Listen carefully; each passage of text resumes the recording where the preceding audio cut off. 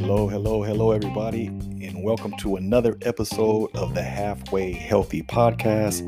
I'm your host, Jake Johnson, and in this podcast, you're going to learn tips and strategies on how to improve your mental health from my own personal mental health journey.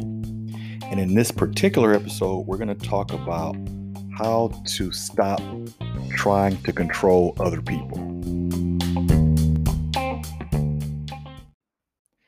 Now, disclaimer, I am not a licensed psychologist or therapist. The opinions and advice that I share are based on my own experience and lessons that I have learned from going to therapy. This podcast is not a replacement for going to therapy. I highly encourage everyone to go see a professional therapist. It has helped my life immensely. If you're having thoughts of harming yourself or others, please dial 911 or seek professional medical care immediately. I'm going to tell you about a time when I was dating my kid's mom. I was about 16 and she was 17 at the time. And she had a car and I was in the passenger seat and she was driving the car. And I just remember her just minding her own business, being quiet. And I wanted to talk. I wanted to have a conversation. But instead of me just talking to her, I was asking her, "Hey man, why don't you be more talkative? Why are you so quiet?" As if it was her fault that we weren't having a conversation. I was looking at her like, "Man, you're just so quiet. Why don't you say something? We should be talking right now. Like, what's the problem? I mean, can't you ask me questions? Can't you say something that's on your mind or anything like that?" Or all of my efforts were in controlling her in order for me to feel comfortable about having a conversation. It sounds absurd now when you think about it, but literally all I had to do was just ask her some questions like, "Hey, how was your day?" She wasn't like ignoring me. She just was being quiet, just had her eyes on the road and was just didn't have anything to say. Now, if I wanted to talk, why didn't I just ask her some questions or tell her about my day? This is a great example, although it seems absurd, it actually did happen. It's a great example of how we can try to control others in general.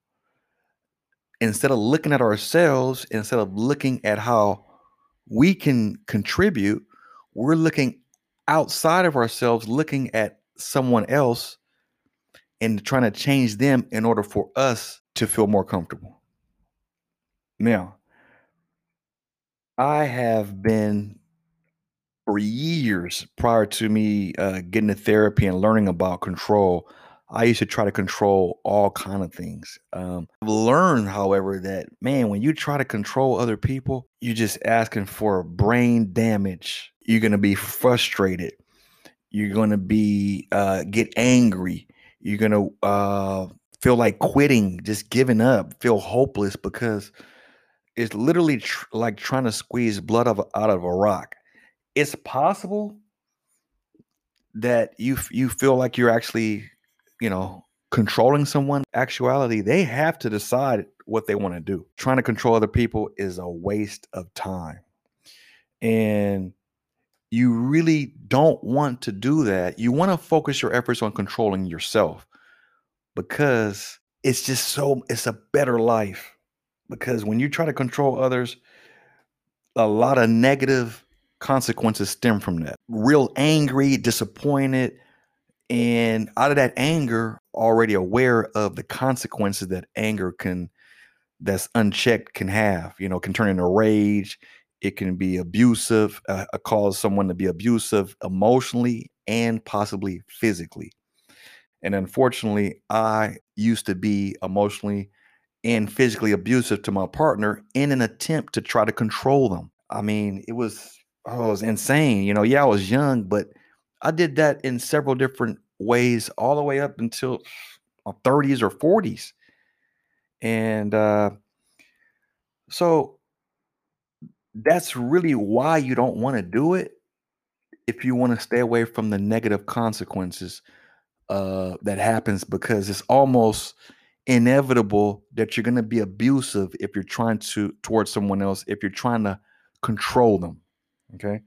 Now, what is a good way to stop controlling other people? Stop trying to control other people. What would be um, some tips that you could do in order to um, learn to control your own actions?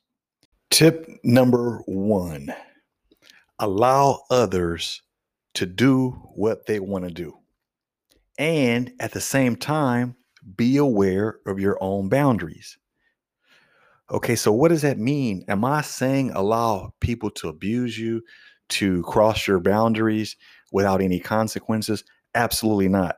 You got to be aware of your boundaries and what consequences you're going to employ when someone crosses the boundaries. However, the boundaries and the consequences are designed to control your own behavior, not someone else's behavior.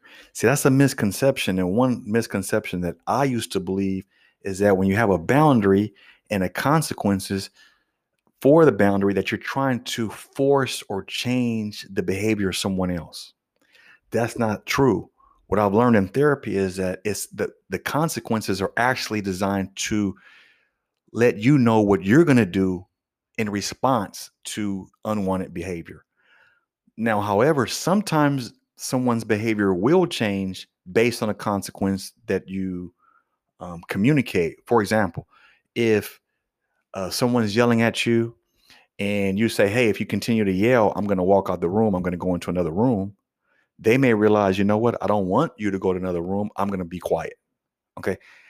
That's a secondary benefit, but it's not the primary purpose of the consequence for the boundary.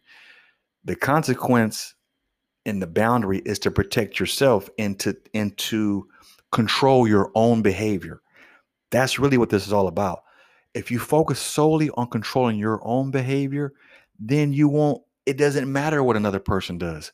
You can say, if you continue to yell, I'm going to go in another room, and they can keep yelling, no problem. Then you what you will do will go into another room or go out of the house, whatever boundary or consequence you have set for yourself, because they're all personal. Okay. Everyone has different boundaries of what they'll put up with and what they won't, and what consequences are appropriate for each person. That's something that you would decide. But the first thing is you gotta let and allow and accept whatever someone else does. That way your mind can be clear enough to decide what you want to do. Because if you don't do that, if you say, "Hey, that I can't let that happen," and you're so attached, then you're gonna just focus on the exterior of yourself and just on other people, trying to get them to change, and it's just going to be a lose situation. So allow others to do what they want. At the same time, be aware of your boundaries and only focus on your own personal responses. Number two, decide if the unwanted behavior is something that is a non-negotiable boundary, or is it just something different and it would be nice if it happened? Every time someone does something that is unwanted or behaves in an unwanted fashion doesn't mean it's a non-negotiable boundary. Okay, you want to be aware of what your non-negotiable boundaries are, meaning maybe someone hitting you, infidelity, or whatever. But if someone doesn't, I don't know, wash dishes the way you would wash dishes, that's not, you can accept that and then just realize, it'd be nice if they did it my way, but it's not a deal breaker. I'm gonna let it go. Not everything needs to be responded to, right? Some things you have to ask yourself when it happens, is this a big deal? If it's not, I'm not gonna worry about it. And if it is, then you will know, hey, this is one of my boundaries, non-negotiable. And if you cross it, then this is what I'm going to do. Okay. So be aware that not everything has to be addressed as far as a consequence or a boundary. You might just go ahead and go along with it, and it's not that big of a deal. Number three, this basically falls in line with number one. Focus on controlling your own behavior, only controlling your own behavior. See, you don't want to get caught up in a trap of, I'm going to focus on controlling my behavior and I'm going to control your behavior too, the other person's behavior. Nope. Let them be responsible for their behavior and you're responsible for your behavior. Life is so much easier, trust me, by doing that. You know what? You just want to know what the person is going to do, and then you respond based on your own personal boundaries, the way you want to respond that's best for you. Okay. And that's pretty much it. I just want to get a general overview of the negatives of controlling other people and then what you can do to control yourself. But it starts with a mindset. You really need to really solely focus on yourself and let other people focus and decide for themselves.